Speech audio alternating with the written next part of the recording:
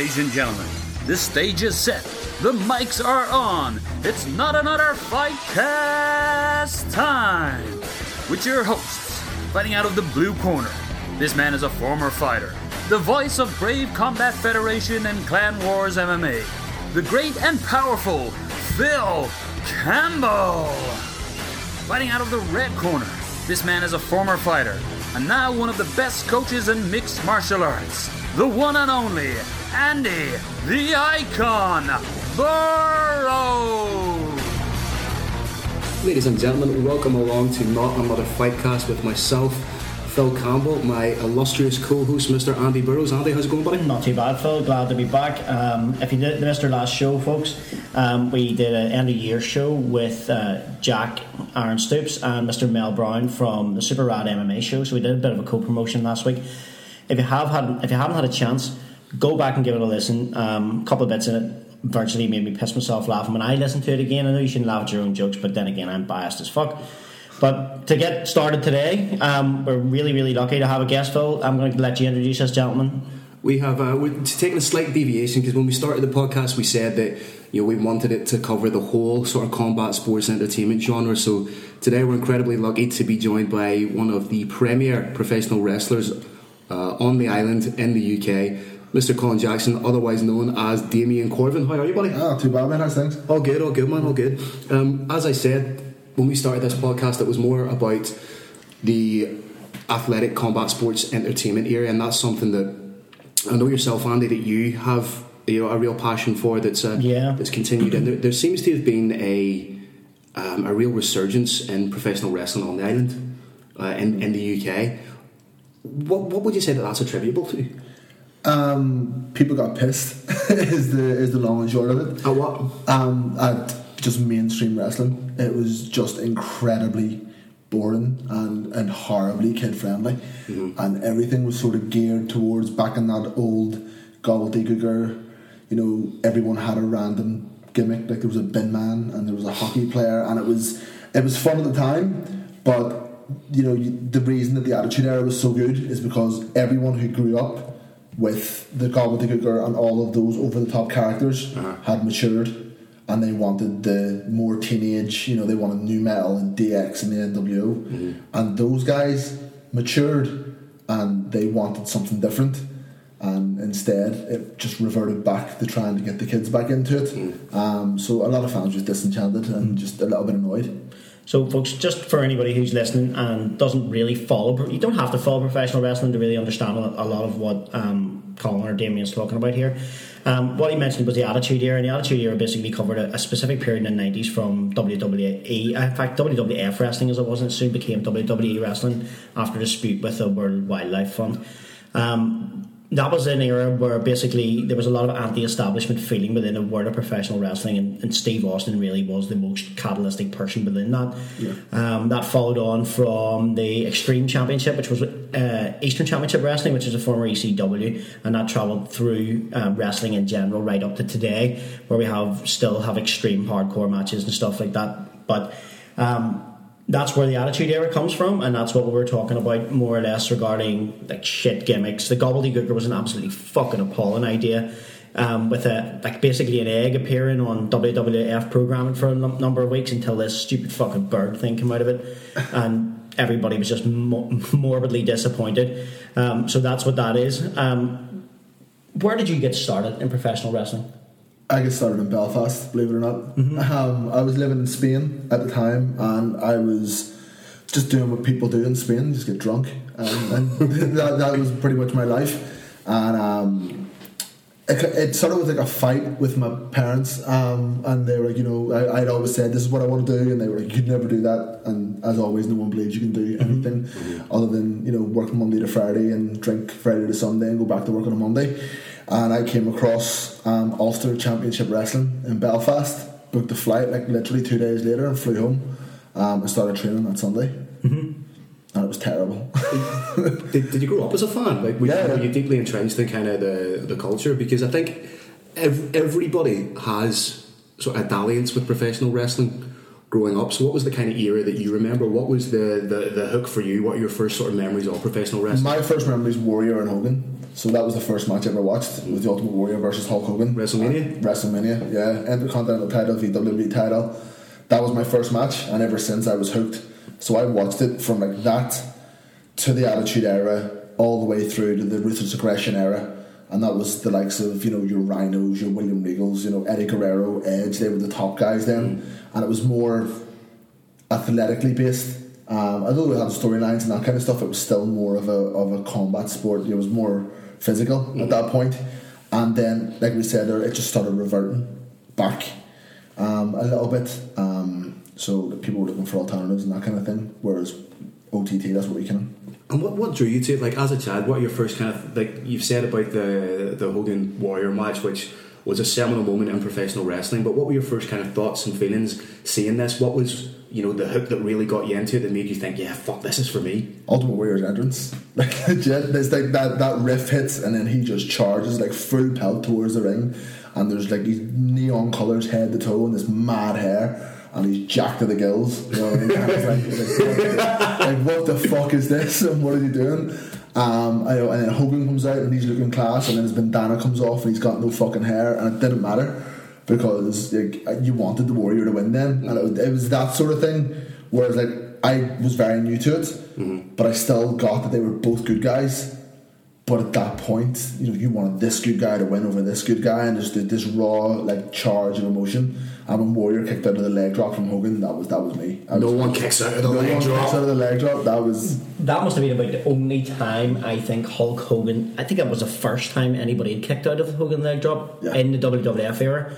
That was one of the sort of very well protected finishers, pretty similar to what the old Pile Driver was. Yeah. And I think that whenever that happened, that was a seminal moment for a lot of people. To realising that Hogan, first of all, was no longer invincible at the time, and that there was a new guy in town, which was a Warrior, and he kind of represented a new era again. It was like the passing of the torch, although it didn't last for very long because he was fucking mental. Proceeding got himself sacked after that, I think. Not too long after that. He was holding the company a ransom for a massive amount of money to perform, and then they gave him the money and then immediately sacked him. Even his promos, I went back and watched a few promos, and unless you're high as fuck, that's not making sense at all. No, you'll never understand a fucking word he says. Like, no. And like, I would love to get into the psychology of it. Like, was it all just off the top of his head, or do you think that there was?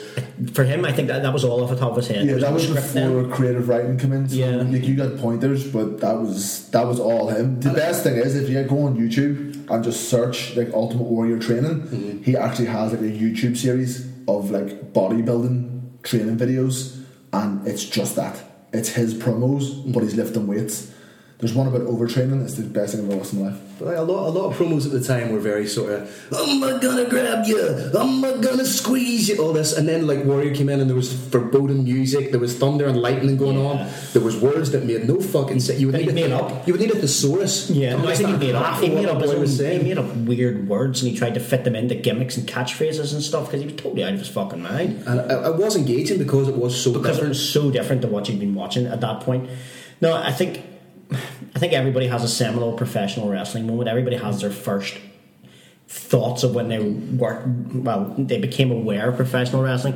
I think mine was as a very young child. I think my mum and dad probably just needed to get some hyperactivity and just sat this annoyingly hyperactive child down in front of the World of Sport on ITV. And I still remember it was the first thing I was actually Fit Finlay, and I can't remember who it was against. But I remember watching that and thinking, holy shit, this is absolutely amazing, absolutely unbelievable. And that was me sort of hooked as a child right now, obviously still today. Whether we like to believe it or not, most people still do follow professional wrestling in some form. Why is it societally, like we're all, you know, adults now, and I don't necessarily follow professional wrestling like I did when I was younger, but I'm still fascinated by just the machinations of it, even just the terminology, like kayfabe, putting somebody over. And I'll watch wrestling documentaries till the cows come home, like the Dave Finlay documentary you sent me, fantastic. The Bret Hart documentary, Wrestling with Shadows, absolutely fantastic. But then there were rumours that documentary in and of itself was a complete work. Was a work. Yes. So why do you think that, especially as you get older, it's still like, it's almost seen as like a dirty little secret for some people, like everybody watches it but nobody says they do? I think it's the whole fake thing. So whenever you're growing up, it doesn't. When you're a kid and you say to any adult when you're a child, "I love wrestling," they go, "Sure, it's fake." And that's the first thing that they say. Yeah. And it's like when you're a kid. How much does that as a professional athlete? How much does that piss you off? It doesn't. It really doesn't. Was there a stage where it did? There was a stage when I first started it maybe would have annoyed me a little bit more, but nowadays it doesn't. I'm very happy to show you how unfake it is at any point in time, and there's a couple of people that have made cry a little bit, because we've talked about it before. We've talked about it privately. The amount of injuries you've had. We're both in a physical sport. I have around 10 years of martial arts experience behind me. You've been involved in pro wrestling for a similar 12 years, and we were comparing injuries. You've had exponentially more injuries than I've had. So for somebody to make the claim that it's fake or something like that, when they don't appreciate the actual athleticism and physicality involved, I think that is what is missing from most people's understanding of it. How I would describe that to somebody is that fuck taking a backdrop. Yeah, taking an ass shit. Yeah, like professional wrestling. Yes, okay, it may have a predetermined outcome, but it's like how I describe it is like watching the Fast and Furious. If I don't watch a Fast and Furious, fucking shit. But if you do watch it, there's car crashes in it. You know the cars have crashed, but the people aren't dead.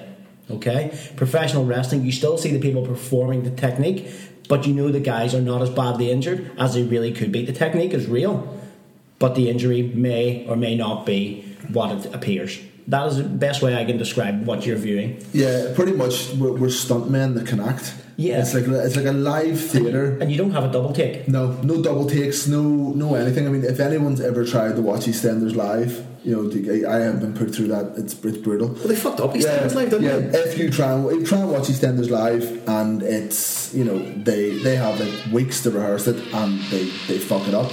Or if you go to like a West End musical, or if you go to any form of theatre, they're rehearsing for 6 months to a year.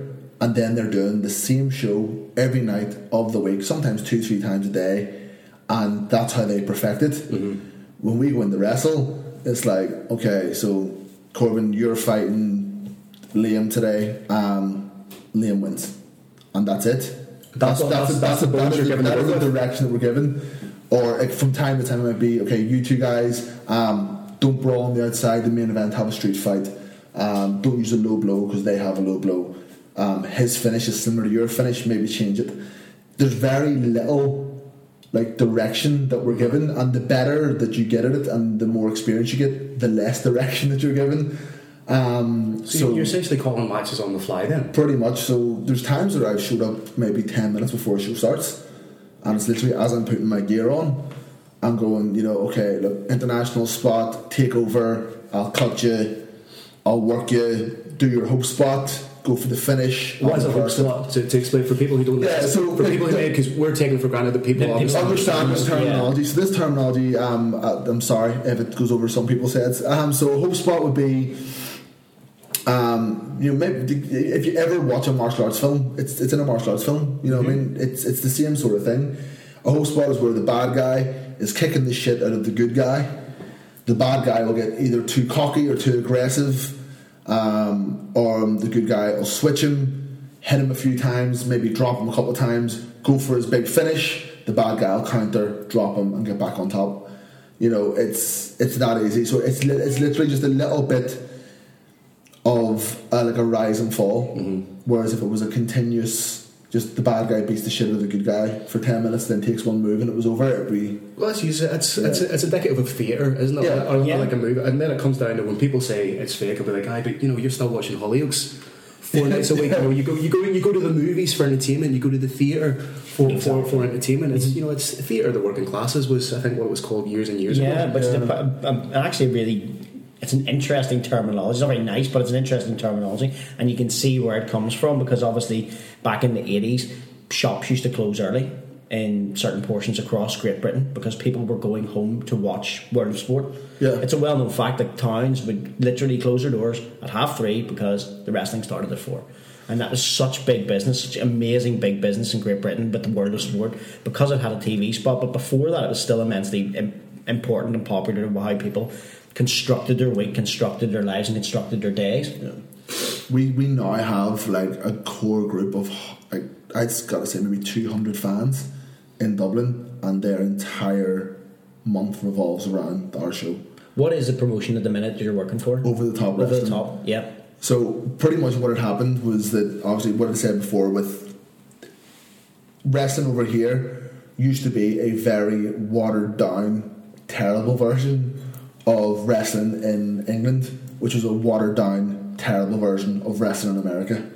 Right. And it wasn't a lot of people's fault. It was just due to the fact that that's what people were used to, and that was really how things worked. Like, I went to a show and Kane was on it. Kane, it wasn't Kane. It was a guy who was 5'6". You know what I mean? So this 5'6" guy comes out dressed as Kane. You know what I mean? And then, like, literally 2 matches later, the same guy, and you know it's the same guy, comes out as The Rock. And it was really just that bad. And what had happened is my friend Joe, this guy that owns it, he was working for WWE. In what capacity? He was a wrestler for WWE. Oh, okay, cool. He had signed to WWE. He was in NXT, lived in Florida. He was there for a while, but he got really badly injured and decided that he couldn't perform anymore. And he came back, and he was just sat at a local indie show thinking that there's nothing that anyone from Ireland can relate to. There's nothing here that anybody can relate to from this country. So that was really the spark of originality. Yeah, pretty much. Yeah, I mean, you guys come out, like, and I was the worst for it. I'd come out with like a Batman voice, and like I'd talk like I was an American, and you know, and I'd done all the American guys' spots, and it was good learning, but it sucked. You know, it really did suck. Was that because that's what you thought audiences wanted to see, or was that just because that was the blueprint that you had seen that you thought needed to be followed? It was pretty much just what we thought you would want to see, you know, and it was, you know, at that point, like, everyone just watched WWE. Yeah. That was what everyone had been watching, and like even WWE were getting away from that side of things, so we were like behind them at that point of what we were doing. And it was when Joe decided then, no, right, what we're going to do is we're going to have a promotion that's just full of Irish things. So we had the Wards, who were travellers.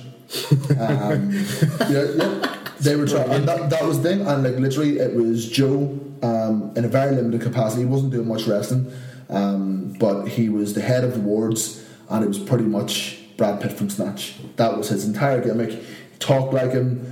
You know what I mean? Dress like him, wrestle like him. There's loads of you can find stuff on YouTube with the Wards as well. And they're riding on horses and stuff like that there. It's some really good shit.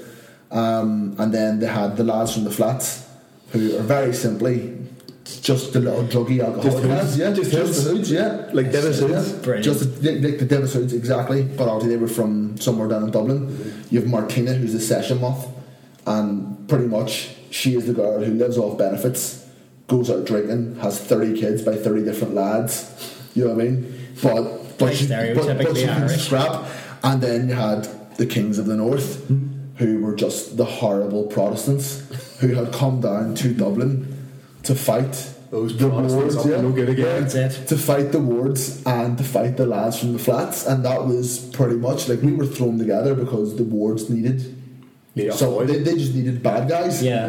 And Joe was like, well, let's put the 3 Belfast lads in, and that was it. So how much creative freedom were you given then in a situation like that to build upon a character, to first of all settle on what you were going to be? Did you always know that you wanted to be a heel being a bad guy? Did you always know that was the avenue that you wanted to explore? Yeah, I am a bad guy. If you have seen me wrestle and you've seen Good Guy Corbin, it's good. Like, don't get me wrong, I'm a very good babyface. I'm a very good guy, but I am a exceptional bad guy because I am a horrible person. You know, and why are you going to be a bad guy? I'm just a horrible person in general. I'm just a horrible person in general. So at that point, like Joe would say, like, we're going to put you 3 guys together, and our first name was the Ulster Coalition, and we were like, you can't call us that, man. He's like, what is it? That just sounds horribly paramilitary. Yeah. It sounds very DUP, and no, it's just not happening. And he was like, well, what do you want to be called then? Like, well, we're going to be the Kings of the North.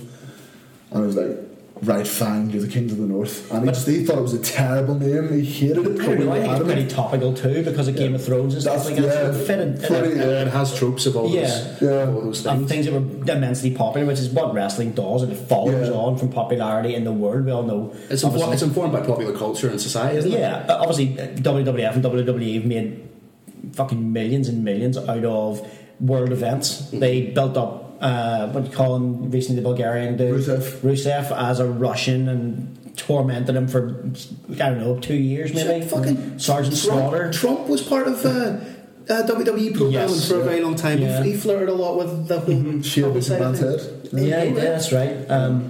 But so you then obviously, do you find it easier to play a bad guy than a baby face? Because obviously a heel can make a mistake and nobody's going to give a shit. Yeah. But if a baby face makes a mistake, it kind of takes away their shine. What do you mean make a mistake? I mean, like, do you mean like anything. in ring, or do you mean like on the mic, or Both. Because you people really want to hate the bad guy. So if you were to slip, say walking into the ring, exactly, you're still getting an element of hate. Or if you were to make a mistake on the mic, people are still going to yell at you. It might give in the case of the heel, then something to go back to the fans with. But if a babyface did that, it kind of ruins their shine instantaneously, because they're supposed to be perfect and all the nice things in the world. But if they make a balls in the way there, I always thought it would be easier to be a heel. Yeah, I mean, it is much easier to be a bad guy. Yeah. it's bound to be more fun too. It's more fun. It's so much more fun, but it's just easier. And I don't like being the good guy. Even we're in Belfast, so we're the hometown boys in Belfast. And the first time we done that, and they cheered us, and I was like, Didn't sit well with you. you know, it was nice, like once, but now it's like, so now I'm the good guy. When I'm in Belfast, I'm the good guy in Liverpool, believe it or not. Liverpool? I don't know why. How does that work? I thought it'd be the exact opposite. No, it's weird. I'm good looking, and that helps. I'm modest. I'm modest. Yeah. See, they don't change. This is how I am, and they still cheer me. So I was going to say, when you're being the heel, when you're being that Corvin character, is it elements of yourself that you've just turned up? Like Steve Austin would say that, like, he's essentially himself, but he's turned himself up to 11. Yeah. It took me forever to get there.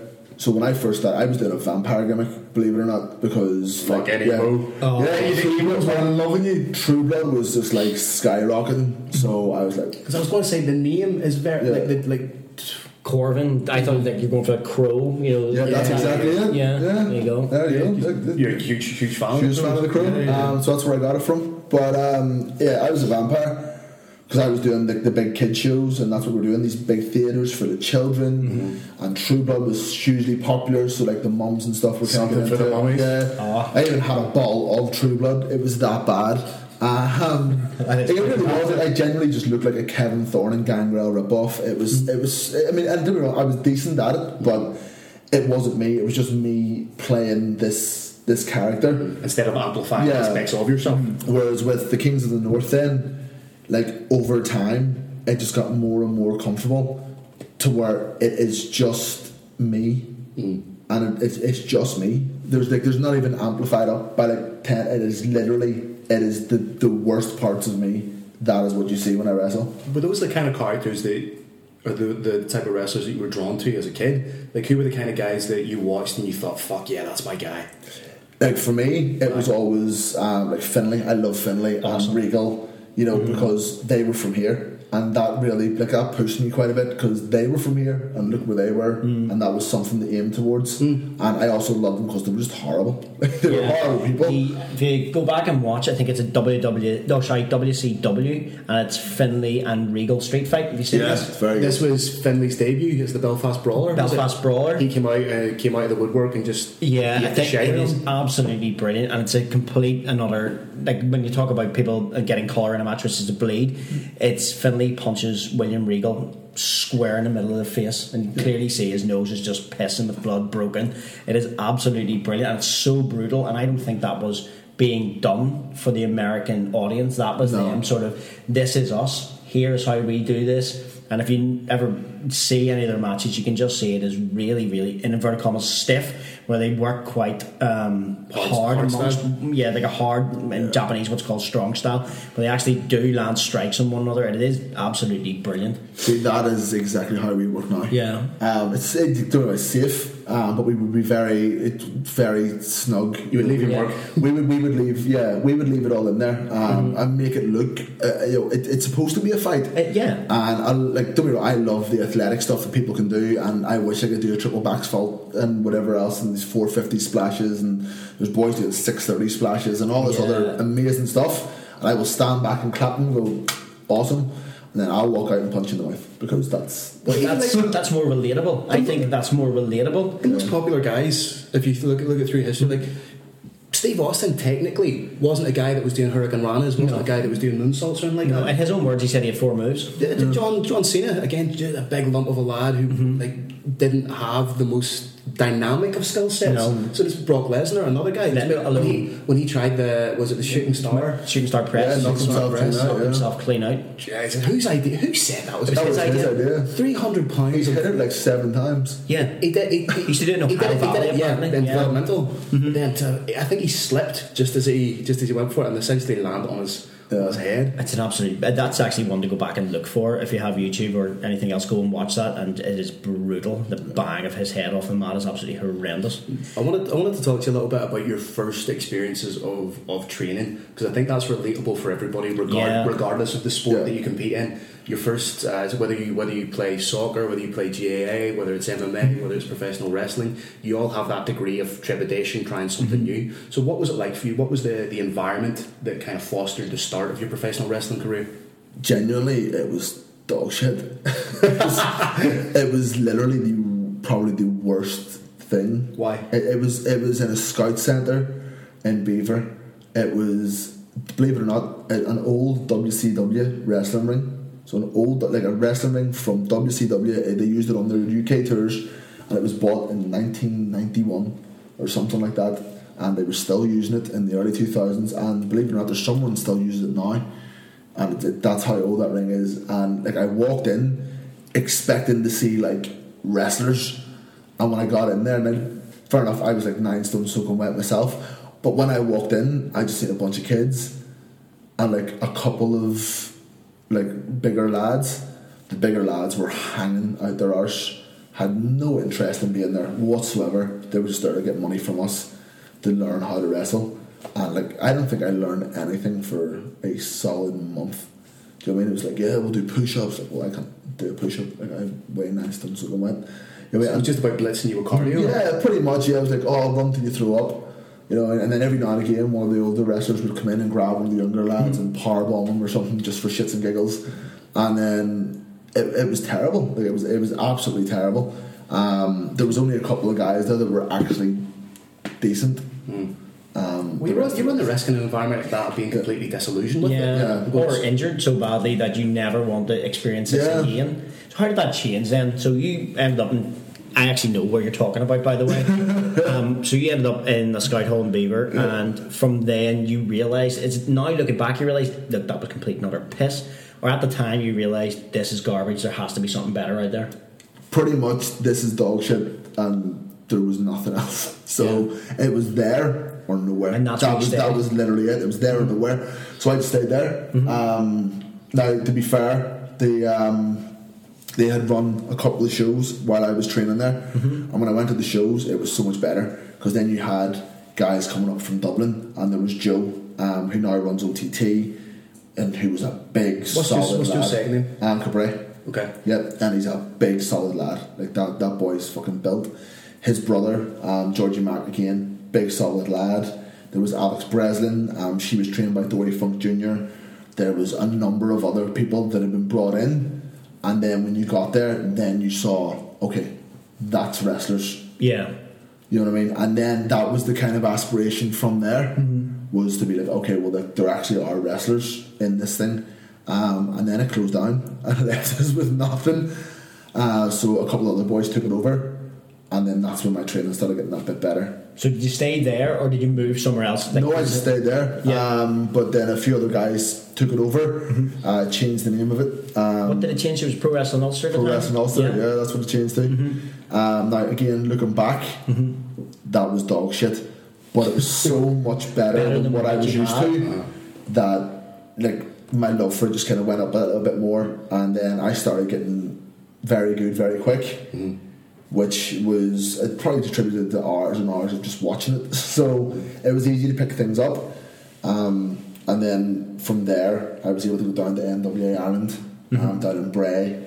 And then there was another couple of places down south. And that's when I started doing a bit of travelling for training. And it really kind of took off a bit. Yeah. I think, to be frankly honest, I think you would probably find that a lot of people who compete in mixed martial arts, right at the genesis of MMA in Ireland as well, would have a very similar story. You know, finding somewhere to train and then realising this is not really what this should look like, but you're still watching mixed martial arts being competitive on TV or wherever, and then finding other places throughout Ireland. So you had to travel, pretty similar to what most of those people will have to do. And then you realise, when was your first match? What was it? My first match was in Malone Rugby Club. But for Pro Wrestling Ulster, remember they had something in there? Yeah, for Malone Rugby Club, for Pro Wrestling Ulster, it was a fatal 4-way match that is absolutely atrocious. It's actually on YouTube. It's on there. It's Damien Corbin versus Sean South versus Johnny Stash versus Kev Rocks. It is probably the worst thing you will ever watch in your... I think I do 3 moves in the entire thing. I just shut it up. It is absolutely atrocious. Fake it till you make it, man. Yeah, there's no business being in a wrestling ring. That was my first ever match. Yeah. But I got a reaction, and that was enough to kind of just keep me going and keep me going. And then I started travelling down every now and again to Bray and training with like very good wrestlers. So I was training with Paul Tracy, who's like a world-renowned pro wrestling coach.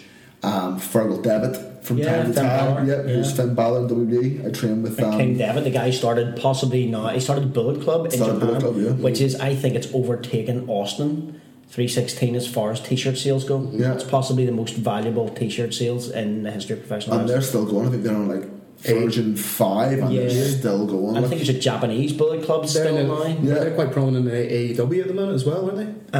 I think it's WWE at the minute with the Bullet Club. With no, you're right, they're gone. So they've all changed their names. Gallows so in WWE they're called the OC. Yeah. In AEW they're called the Elite. And then in New Japan they're still Bullet Club. Still Bullet Club. They're still Bullet Club. But it's the same. It's just a core group of guys. And those boys are... It's like the best of the best. But Fergal he started them. I had done maybe 2 or 3 seminars with him. Learned a lot from him, and then that's when he started really taking off in Japan. He was a monster in Japan. Actually, BBC did a documentary on him. Have you ever seen it? Yeah, very it's good. a superb documentary of him and his time in Japan. And then I think it kind of touches on the fact that he was going to WWE at the time and moving on to NXT. And he won the NXT title, and then he was the first ever Universal title holder. And it's again a mark of sort of people from Ireland in general, as we talk about the combat sport, the depth of what it is. That somebody who is from a guy from Dublin, essentially, going on to take on the first your Universal title for the biggest wrestling promotion in planet Earth. Although it says Universal, but I can't ever imagine it being like defended in Jupiter or something like that. Well, it's kind of like the baseball World Series. It's only in America. Yeah, it's only the Yanks that are doing it. Yeah. One thing I've always been interested in is how you generate heat. You know, as a heel, so to speak, how do you go about getting that reaction? Because the same thing's not going to work everywhere, so do you need to kind of tap into kind of the cultural nuances of somewhere, kind of know what's going to set people off, or do you just do it on the fly? It depends on what kind of show it is and what you're going for. I suppose what you're going to do for a kids show, for like a matinee show, isn't what you're going to be doing for like an 8 p.m. adult show. Yeah. So I mean, for the kids shows, I do a Ravishing Rick Rude, Shawn Michaels rip-off gimmick. It's just it's a piss take. It's pretty much what it is. But it works really well, so it helps when you're in shape, which I have to get it back into after Christmas. But you know, it's pretty much that easy. It's get on the microphone. You're ugly. you're fat, your ma doesn't love you. The best one is I fucking burst into tears. yeah, Jesus. your mum doesn't love you, but she loves me. That kind of thing. I mean, is that your missus? Really? I don't think so, mate. Things like that there sort of work. So just putting things down. The standard thing. The only good thing to come out of Larne is the road back to Belfast. Boo. Like that's your standard on children's shows. It's very easy. I wear bright pink, so they automatically hate me. I have a George Michael dangly earring, so they automatically hate me. I wear sunglasses inside. The only people that wear sunglasses inside are blind people with their kids. That's it. So it's like these are like very easy, very like Cheap pops. The things that I can do for the kids shows, you know what I mean? I'll mouth off, and then as I'm getting into the ring, I'll trip on the middle rope and I'll face plant and that sort of thing. I'll refuse to tie up with the guy I'm wrestling, or he'll keep outsmarting me, and I'll keep on getting out of the ring, and then I won't break the 10 count. It's all these small little things that build up over like 5-10 minutes, and then all of a sudden I get kicked in the mouth and the crowd lose their minds because finally the bad guy gets his comeuppance. Yeah. And it's that really simple on a kids show. For over 18 shows, it's not too much different, to be honest. It's just that I can say and do just that little bit more that I'm not allowed to do. Like what? Give me an example. So in Dublin, I was able to come out as a filthy Protestant with a marching band. When I had Union Jacks, I had Ulster flags. That's fucking hilarious. And like it wasn't even a boo. They didn't even boo. They went silent. Like we had a boy on the stage with a side drum, and they were trying to push him off the stage. We had the guy, like one of the boys who was carrying our flags. He had literally had tricep surgery that like 2 days before, so he had this massive brace on his arm, and they were trying to rip the brace off his arm after just having surgery. We walked down, got in the ring. Our whole thing is the Kings of the North, so we have like a red glove. So you lift you raise the red right hand of Ulster. That's the whole thing, And in Dublin, that gets an atrocious amount of just horrible hate. And then when they got sort of desensitized to that, it's like, oh, here come the horrible Protestants again. Mm-hmm. Then we need to mix it up. You need to mix it up to some degree. Yeah. So then we just started shaving people. So we would just beat the crap out of them, take out a pair of clippers, and just shave their beard or shave their head. Beat up a girl, cut chunks out of her hair, threw it into the crowd. Things like that. There, like they tried to fight me with that one, which was great crap. And I think I just have a hateable face, which helps. Looking at you right now, I can see that. I just have, and I have. You do look like a cunt. Yeah, just a little bit. Yeah, and I do a lot of promos and that sort of thing, which helps me as well because I can talk.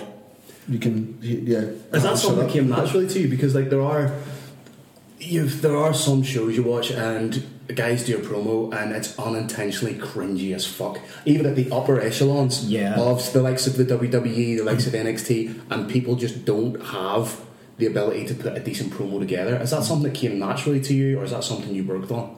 I worked on it quite a bit. How do you go about work? Is it practice tapes? Is it looking at guys? You literally stand in front of a mirror and you just cut a promo in front of a mirror, or like you're standing in your kitchen and little things. Like I used to be very easily annoyed, so it was really good that way. But like if I went into the fridge and there was no milk, I just cut a promo because there was no milk. I mean, if someone bought cornflakes instead of Frosties, I'd just cut a promo on the fact that, like, why is there no Frosties? There should be Frosties. It was those little tiny things that makes all the difference. I can cut a promo on ice cream. It's anything. If you say, right, I need you to talk about this for 5 minutes. Okay, give me 2 seconds. All right, grand, go. Is that the way it would work for a show? You'd be given like a rough, like very much like a match, you'd be given a rough skeleton of a promo that you need to cut, or is there a preconceived element there? Are there tropes that you want to touch on? I think again it just depends on how good you are. Because I would be quite good when it comes to talking. It's like, okay, you're fighting this guy, go and call him a cunt, and then I'll find a creative way to be a dick. At camera as well, I'm very comfortable in front of the camera. Whereas a lot of guys are like, they're shifty and they don't know what to do with their hands. And you'd think that's it. I'm guilty of that because I've had to do promo work, and my big mate Noel O'Keefe rips the bag out of me by saying, handsy Phil Campbell. So have you ever seen Talladega Nights? Yes. I'm like that. You see, I talk with my hands when I'm doing it. Everything's so I can understand. See, I talk with my hands, but it's more people who don't know what to do. Like they've just found out they actually own the hands. Like look Rockhold, when the camera went to him and Nate Diaz in the UFC. Nate Diaz is throwing up gang signs. You can just see Luke Rockhold's hands start to raise in front of him. He doesn't know whether to put them together. It's just terribly awkward. It's just one of those things, especially in MMA. I've noticed a lot of guys are much better. Conor McGregor, I'd say Conor's probably the best when it comes to how he tries talks and that sort of stuff. But again, that's from him sitting and watching Ric Flair. It's very, very similar. We talked about this before, and I pointed out that Conor created this spaghetti arm walk. The spaghetti arm walk is Vince McMahon, the bad guy. That's his walk. The Billy Strut. Yeah, the clothes that Conor wears were Ric Flair mid to late 80s, and his personality on the microphone is a bit of Ric Flair and a partially older portion of Dusty Rhodes, and it's so clear how he has constructed it. And if anybody thinks that that's not how it's constructed, go back, watch how McMahon walks in the Attitude Era. In fact, maybe post Attitude Era, when he started to really play the bad guy. When he beat Ted Turner, that's when that walk in. So those are all pro wrestling traits, and you can think about how the crossover from professional wrestling into modern and what we describe as combat sport. Muhammad Ali actually was a massive professional wrestling fan, but was a very shy person, and he watched an old professional wrestler called Gorgeous George. I love Gorgeous George. Gorgeous George sort of played this very camp, flamboyant, over-the-top personality, and he was always, I'm so pretty, I'm so beautiful, and Muhammad Ali copied literally every word that he said, and became the greatest talker boxing's ever seen. So, I mean, those sort of skills now, and we're seeing it in MMA. You're watching Colby Covington basically spewing out some fucking great stuff as far as I'm concerned. Blurring the lines. Really blurred lines. Blurring the lines, especially I think when it creeps into MMA because of the physicality that's happening. Yeah, the similarities. In MMA, the lines are even more blurred when somebody starts to portray a gimmick. Like we said it on the last show, Colby Covington, he's doing the whole Make America Great Again thing. He's doing like the Trump gimmick.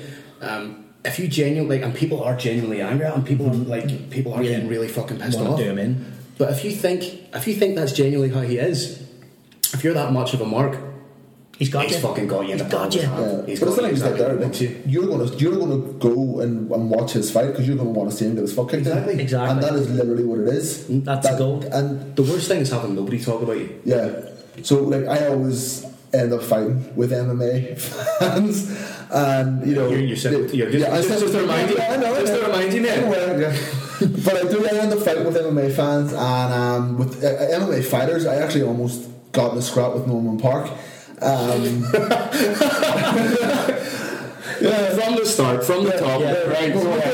But it's that sort of what you do is so fake, and what you do is blah blah blah. And it's like, well, is there an element of elitism there with MMA fans that you've encountered? Without being a dick, if it wasn't for pro wrestling, UFC wouldn't be anywhere near what it is now, because UFC, they took the pro wrestling production, they took the pro wrestling promos, they've actually taken a couple of their pay-per-view names and they're actually old WWE pay-per-view names, Bad Blood with an extra D and things like that. And it's like don't be wrong, I love UFC and I love MMA and I sit and I watch Brave here and it's great, but you still have to have that element of, yes, what we're doing is a real fight, what you're doing is stunt work, but all of your little storylines and everything you got there, like the whole Conor McGregor with the bus thing, pure setup. 100%. But I had MMA fans going, no, never. Of course, that's all real. MMA's real. It's like, well, it's not though. It's no real to me, damn it.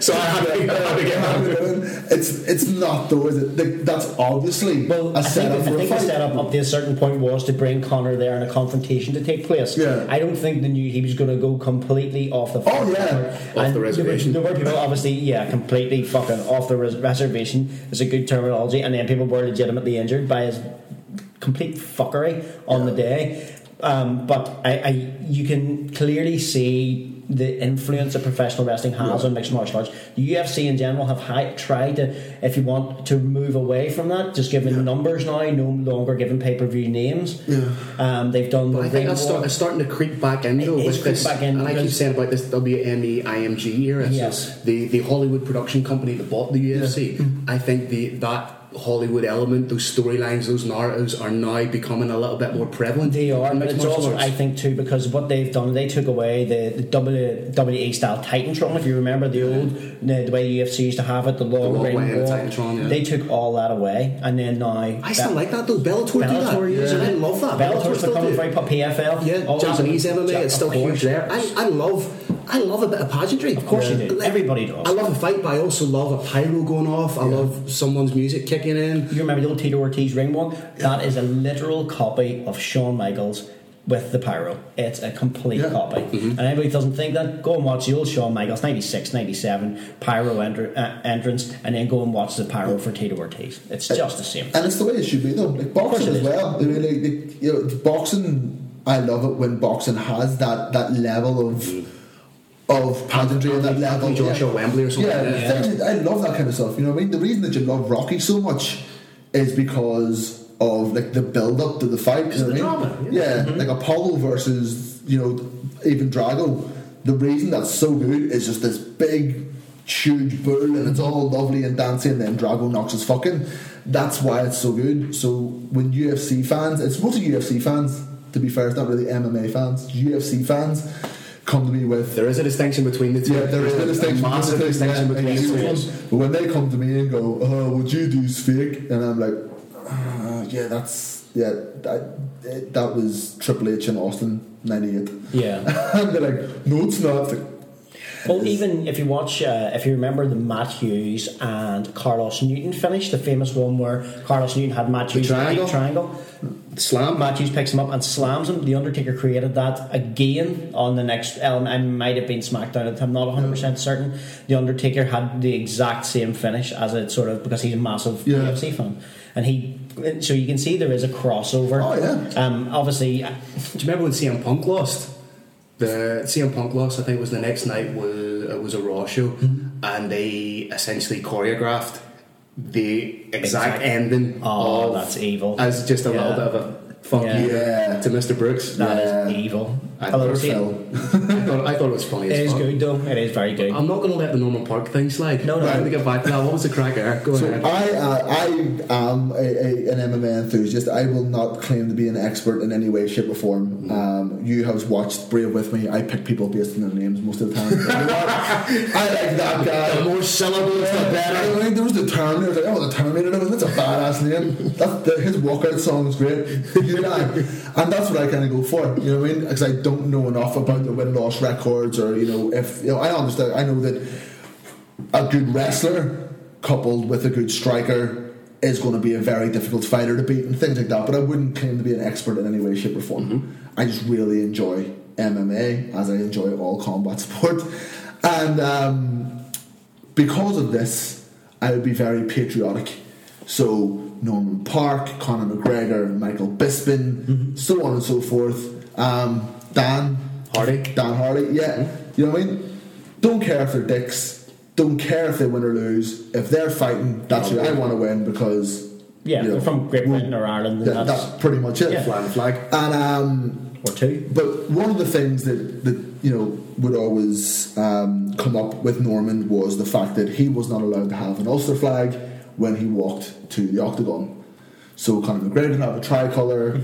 Dan Hardy can have the Union Jack. Michael Bisping can have the England flag. But Norman Park was not allowed to have the Ulster flag. So he had tweeted, "This is the UFC, blah blah blah." And I replied to Norman and said, "Mate, that is bollocks."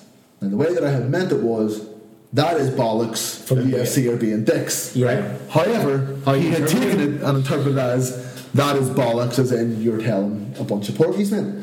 And came back to me with what the fuck would you know, you fucking fake fighter little bitch, blah blah blah blah blah. So he took it well. Yeah, so I replied with love it, like very nicely. Actually, I was defending you fucking ball bag, so on and so forth. And then he was like, he came back with something. I couldn't tell you the exact like back and forth. It turned into a bit of a back and But forth. it ended up that we had a show in Mandela Hall about 3 weeks after this confrontation on Twitter, and I said to him very nicely, "Well, Norman, there's a fucking ticket at the door for you. This is my name, and this is my match. You're more than fucking welcome to come down." And Norman did not. It would have been absolutely amazing. Oh, it'd be like the invasion angle. Now, make no bones about it, Norman Park would have kicked the living shit out of me because he is a trained professional fighter, and as much as I could do a little bit, and I'm a good actor, you know, I can't get in a fucking cage with an MMA fighter and win. It's not going to happen. Would have been great crack. I would have maybe got a lucky punch, but he would have knocked 10 fucking bells out. Big storming Norman turning up. No, the lights go down, house lights go down, and he's just standing in the middle, waiting for you. Like the Undertaker appearing, you know, the lights go on, and then there's Norman. Just, I wouldn't be as threatening with a Ballymena accent, though, to be fair. Probably Just don't let him talk, to be fair. But it was just one of those things, and it was another one of those times where I just encountered like a UFC fan or fighter where they have that sort of that attitude of like what you do is what you do is bullshit and what I do is real, and I was like, well, I'll fucking fight you anyway. Come on. And he never showed up. Come on then. He never showed up. Incidentally, Thankfully. Norman is now KSW World Champ. And long away from the UFC. Thankfully for him, I think is a great move for Norman, who's actually all round really quite a nice guy, actually. So fair play. Hello, Norman, if you're listening. Just fucking hates those pesky pro wrestlers. He also doesn't like us. So I must try and get him on the show. Sorry, actually.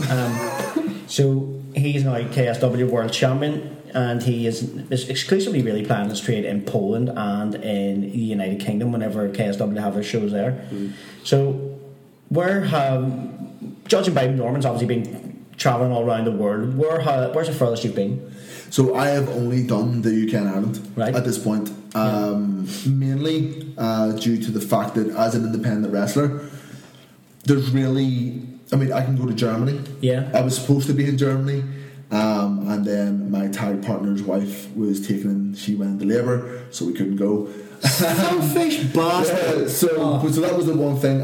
But like, there are promotions. There's Triple W in Madrid. There is WXW and GWF in Germany. There are other promotions outside of the UK, but you know, it's mainly the UK and Ireland that I stick to. I was in Switzerland for a promotion, which was great. Mainly just I got to go to Switzerland, so I was buzzing. I was going to Switzerland, but at this point, do you even know where you're going to end up? Oh, look at that! Huh? Beautiful. Do you even know? Seamless. But Professional. yeah. But at this point, it's just the UK and Ireland. And it's pretty much been my focus.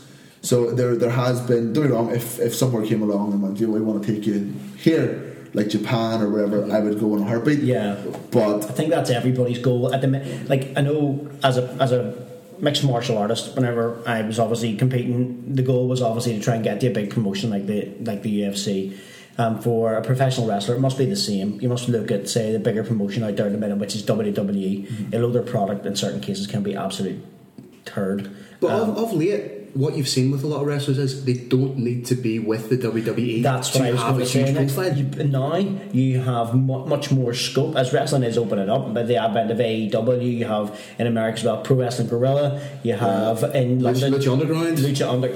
In London, Lucha Underground. Also, you have in England, you have Progress as well, and you have now all Noah's still around and New Japan. Yeah. So you have an awful lot more scope where a wrestler could necessarily build a bigger and more exclusive profile for themselves rather than travelling to the WWE, and I think that's really helping. It's helping the industry, it's helping the business. Yeah, I think it's helping WWE as well. Yeah, but they're doing a lot of like picking and choosing. We talked about Fergal Devitt, Finn Balor being picked from New Japan and transported straight in after a few weeks of NXT as a Universal Champion. So obviously they're picking and choosing. They're not developing him anymore. No. Maybe they're developing him in how they want a match constructed, but they're not developing him as a performer. Definitely not. Well, they've got NXT for that, and then we have NXT UK as well. NXT UK is excellent, actually. Yeah, so I had went over and spent a week with them in November, and it was excellent. Their performance centre is phenomenal. It's nothing I've ever seen before, training wise. They have Sean Hayes, who's like one of the best strength and conditioning coaches, and he's doing all their strength and conditioning. So all the lads are getting in much better shape.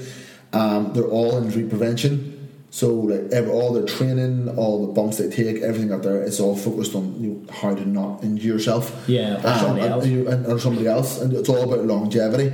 And with NXT UK, they're looking at being a massive brand. It's on BT Sport now. Yeah, well, I think that's a good move for WWE in general. Getting off Sky. I was going to ask you, like, how big do you think that is, that move from Sky to BT? I think it's massive for BT Sport. Is one thing, because I know a lot of people who only had Sky Sports because that's where they got Monday Night Raw and that's where they got SmackDown. Yeah. And BT Sport have come in with this massive deal where you're not only getting Raw and SmackDown, they've got NXT and NXT UK on there as well, so you don't really need a WWE Network subscription anymore, unless you want the pay-per-views. You don't really need the subscription anymore. You can watch it on TV, which is unbelievable, in this day and age, and especially the fact that they're putting a UK brand on television is huge. Yeah, and the AEW also, you can get AEW, I think, on ITV4. ITV4. Yeah. They do the replays on ITV4. Which is some of the, like, again, I mean, most people probably will miss a lot of pro wrestlers who were, unless they are WWE performer or NXT performer, but you're missing guys there like Kenny Omega on AEW, who is simply top of the tree as far as it goes. Kenny Omega's unreal. They have Cody there. They have Adam Page. What do you call the other two? Young Bucks. Young Bucks, absolutely awesome. And fantastic. Penta as well. It seems to be that culturally, wrestling seems to be moving away from the generic big guy. It's not necessary. It doesn't need to be the guy that's 300 pounds completely ripped. Doesn't have to be the guy that an organisation is going to go all in on now. Yeah. It seems that guys, it's your ability more than your stature seems to be coming in now, because you've got like guys like you mentioned that aren't the 300 pound behemoths that are maybe only good for like a jackknife powerbomb, and then that's their like like the Goldbergs. And but I'm not going to say Lesnar, because Lesnar is a very, very athletic performer, but the guys of the sort of the bygone era, that we as UK fans, we all remember Big Daddy and Giant Haystacks, which was fucking appalling, actually, to be frankly honest with you. Yeah. But it's one of those. It's the same. Wrestling is very much the same as Hollywood, in the fact that it's always got to be more. Like, it has to be more. Yeah. Mm-hmm. And there is a certain type of aesthetic. Yeah. That, it has to be more. So whereas beforehand, it was the cruiserweights, the heavyweights, and so on. Like, you have guys who will stay around a certain weight. So for example, I stay around like 215 pounds. And the reason I stay around that weight is because if I want to go to heavyweight, I put on 6 pounds. If I want to go to cruiserweight, I just drop 10. Yeah. It's not a massive thing, and weight classes are becoming more of a thing because of how popular Japan is. I think also that it's becoming a little bit more prevalent with weight classes in professional wrestling, simply because of the advent of MMA. Yeah. People understand now that, well, why is that guy in there with him? It's not really believable anymore. Yeah. When you're seeing somebody like, do you remember, it wasn't that long ago whenever Rey Mysterio Jr. had the run with JBL, and it was so far-fetched. I know, yes, okay, they had some great matches, but it looked just crazy. And then recently, only in the last few months, Rey Mysterio Jr. has been working with Lesnar. It just doesn't look right. Yeah. To me, it just doesn't. It's unbelievable. There are times where it's harder to suspend your disbelief. Yeah. The good thing is people like Ray can make it so much better because it just looks like they're using their momentum. Yes. And it does help. But if it had been anybody else other than Rey Mysterio Jr., no. you just couldn't have. It would have been impossible. Whereas, especially when it comes to New Japan is extremely popular now, especially coming to the States and stuff. And people didn't really used to watch New Japan, and now like everyone is really into that New Japan style. So they have the junior heavyweights like Will Ospreay, like Ospreay's another ELP, Okada as well. and they've got some great guys there. Then they have the never openweight title, which is then it's any weight can go for it. So it's so you've got like Goto's a champion, but he beat Ospreay, who was he's a junior, being light heavyweight in MMA. Okay. Then you've got the cruiserweights, which would be lightweight, I imagine. Then I think the cruiserweights they defined it as under 205 in wrestling. So cruiserweights are under 205. Anything under 205? Yeah. Anything under 205 is a cruiserweight. Anything under 220 is a junior weight, junior heavyweight, or light heavyweight, and then anything over 220 is classed as heavyweight. And over 260 is super heavyweight. And that's not entirely dissimilar. No, it's not. I think it's a good thing because it's making the matches look more believable rather than having the Brock Lesnar squash some dwarf. It doesn't make a sense. And in Japan, granted, they probably never really did that in Japan because the lines are specifically blurred. If you remember back, this is going fucking really deep. 95, 96 in the United Kingdom, we had screenings of UWF. Do you remember UWF? Briefly, yeah. It was marketed in Great Britain as Bushido. Does anybody remember Bushido now?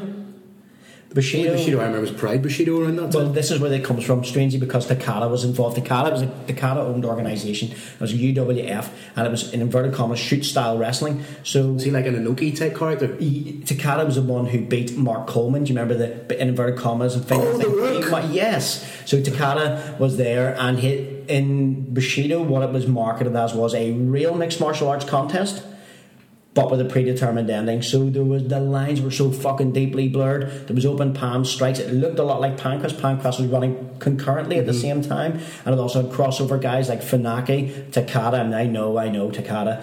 But then there was other people that dipped in and out of that scenario too, who were legitimate. Shamrock was going to have been involved in some capacity. I would imagine what do you call him? Alexander Otsuka, I think, as well. He fought Shamrock and Pride. I think he was involved in it. But if you go back and watch some of the old Bushido, the lines are clearly blurred up until you see somebody get picked up and get a belly to back suplex, and then you realise that you're not going to just roll out of that. And I think the commentators were terrible as well. They had Jeff Thompson commentating of Watch My Back fame, the door, bug about him doing a door. But that's where you could see that in Japan how blurred the lines were between professional wrestling and then mixed martial arts, and it still continues to this day. It's still this day, and we've tried now. The generation that we're in now grew up then. We just loved the strong style. So we try now to blur those lines just that little bit more, and make it look as much of a fight as possible. A lot of our guys train boxing, train MMA, train. I was going to say, are there any elements of mixed martial arts that you implement into your own repertoire? In the mind, nah. Why the fuck not? Why not? Well, you know what? I just never really got round to like that kind of training. I was supposed to go actually and train in IFS a few years ago, and it's never got round to it. And then it just kind of went away from that style. I pride myself on being more the theatrical style of wrestler, so I know I can hit hard and be hit quite hard, and I'm okay with it. I'm not the guy. If you want to put me in for like a 20-minute technical match where we'll just go hold for hold, I'm not your guy. If you want to put me into a match and make people genuinely want me dead, then that's the spot that I kind of fill. You're the man for it. Yeah. So if it ever was, I know obviously this is a combat sports podcast as well, but so you would never consider a crossover to mixed martial arts at any stage. What age are you now? I'm 32. So like you're still in your athletic prime. So you would never consider a crossover to mixed martial arts even once. No, I reckon I'd give it a go. Yeah? Yeah, I reckon I would give it a go. I reckon if how long do you think it would take you? You're in obviously exceptional physical shape, simply because of the performance the whole time as a professional wrestler. You're used to taking hits. You understand what physicality is. How long do you think it would take you to get into, in inverted commas, shape to compete in mixed martial arts? 18 months. Do you have it in 18 months? In 18 months' time, he will be competing. Yeah. No, come down there. I'll look after you, mate. I'd like to be clear on that. Someone of similar experience, I could fight in 18 months. But that's what, that's what that would equate to. I couldn't be thrown in there with someone who knows how to fight and like, here, he's going to 18 months go. But I mean, there's nothing wrong. As we talked about blurred lines between Japan and you look at Japanese professional wrestlers, and the most famous Japanese professional wrestlers to become successful mixed martial artists. Kazushi Sakuraba.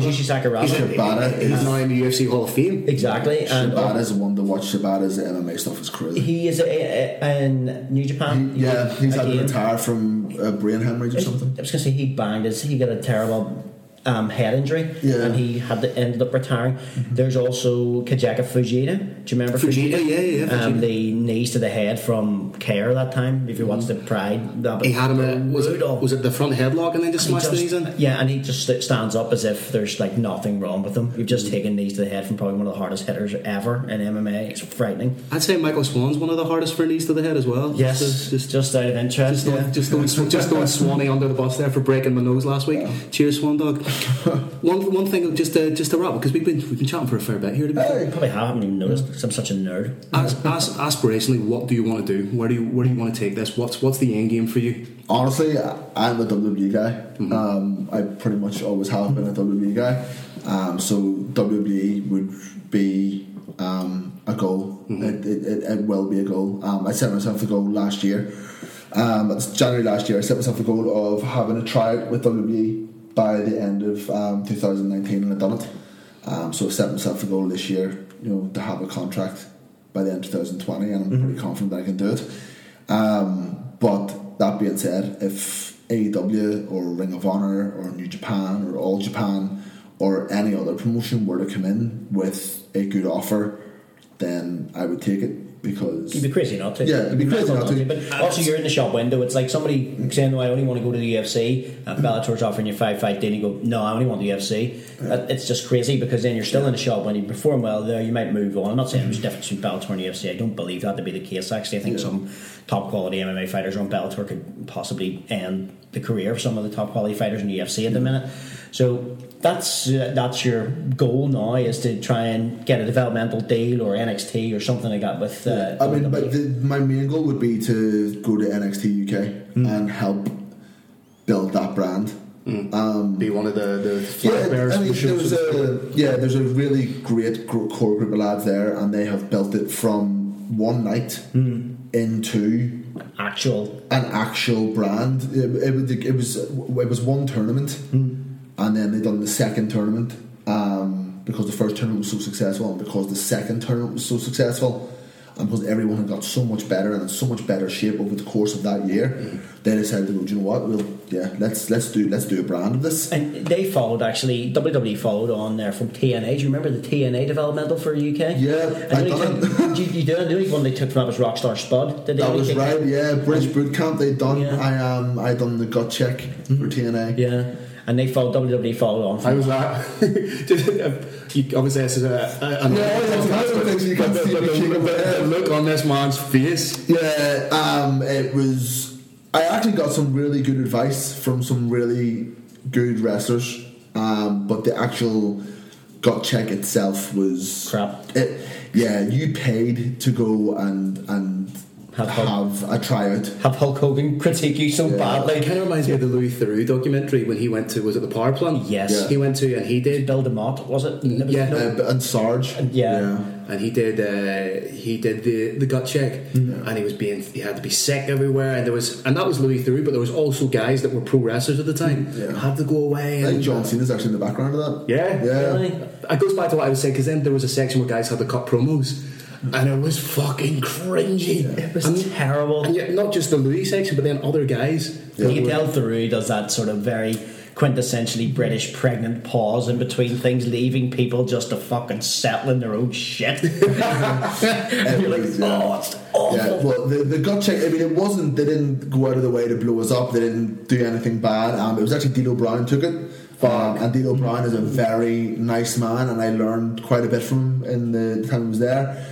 Jeremy Borash was there, and again, lovely guy, and I learned a lot from him. I think Bubba Ray Dudley was there, Chris Daniels and a couple of other lads there. So there was some fantastic stuff, and they filmed this for TV. So it was actually on Challenge TV. My gut check was on Challenge TV, and it was great. And I probably watched that. I probably did watch that. There's one point where they're behind Christopher Daniels and Frankie Kazarian, who are sat in the stands, and there's two guys in the ring, which thankfully was not me.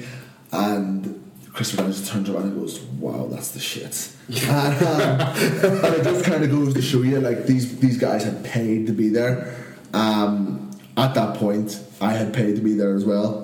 You know, so I'm not any better than anyone else who was there. However, I was in shape.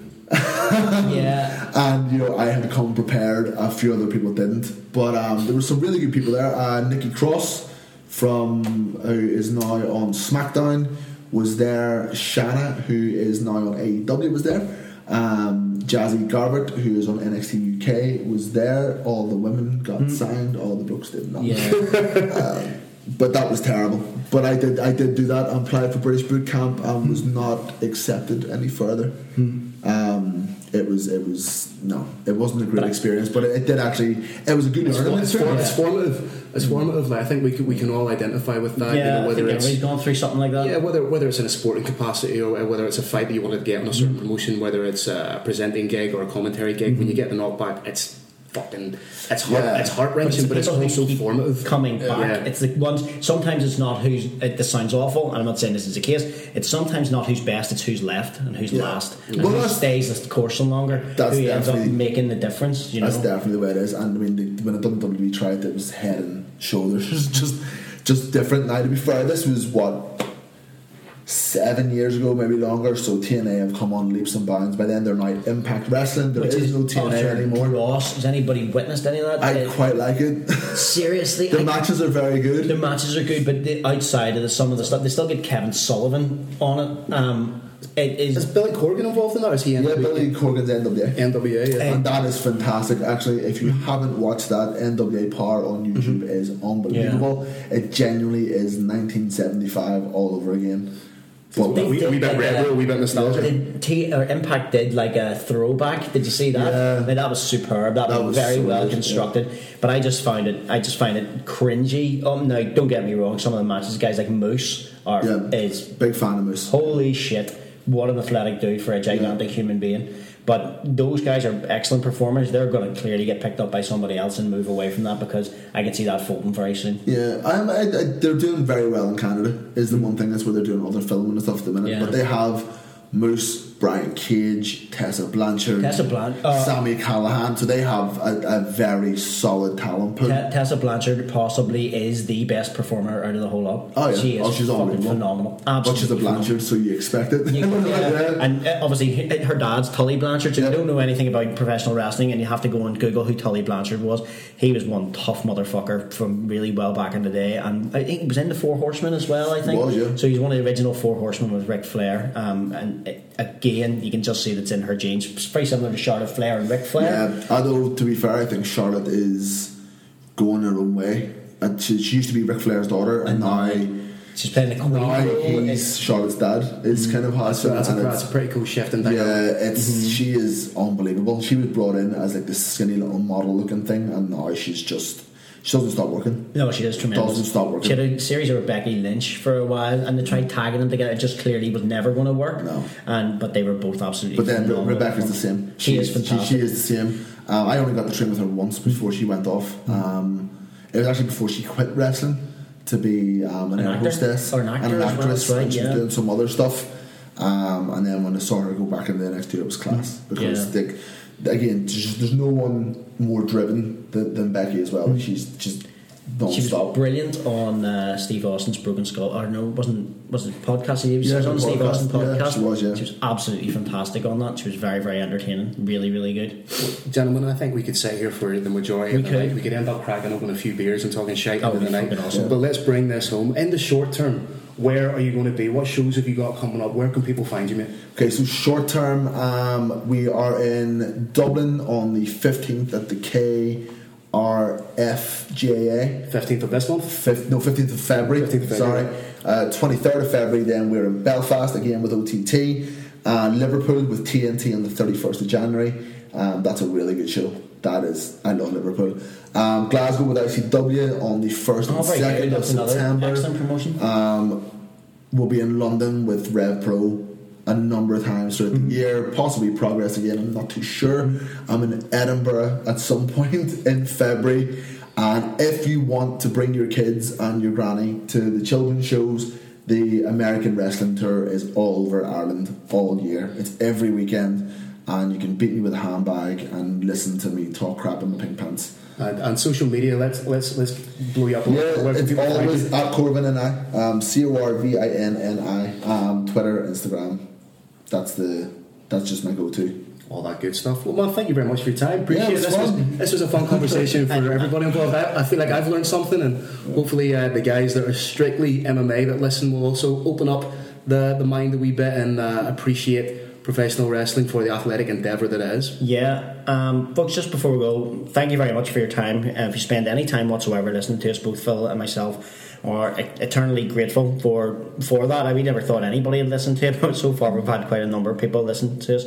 So if you want to find us on the socials, and I know that's a wank term, on the socials. That's a wank term. Is that the real? It's completely real. I was listening to another podcast. I'm not going to plug the other podcast because it's nothing to do with mixed martial arts or combat sport, but it did use the term on our socials, and I'm like, fuck you, either you've been listening to me or this is a real thing. And I heard it, as I said, on Not Another Chelsea Show or some shit like that too. One of those dicks said it. So that where can people find us on the social? That's been 30 fucking saying it. No, where can people find us on Instagram, Facebook, that sort of carry on? Very simple. On all anti-social media, it is at Not Another Fightcast. You can find us on Facebook and on we don't have a Twitter, probably should, but Twitter bores the tits off me, and on Instagram, so you can find us there, Not Another Fightcast. And where can I find you, Phil? You can find me on Instagram at PC_commentary. Brave Combat Federation will be in Slovenia on the 19th of January, so check that out if you want to hear me talk shite about fights.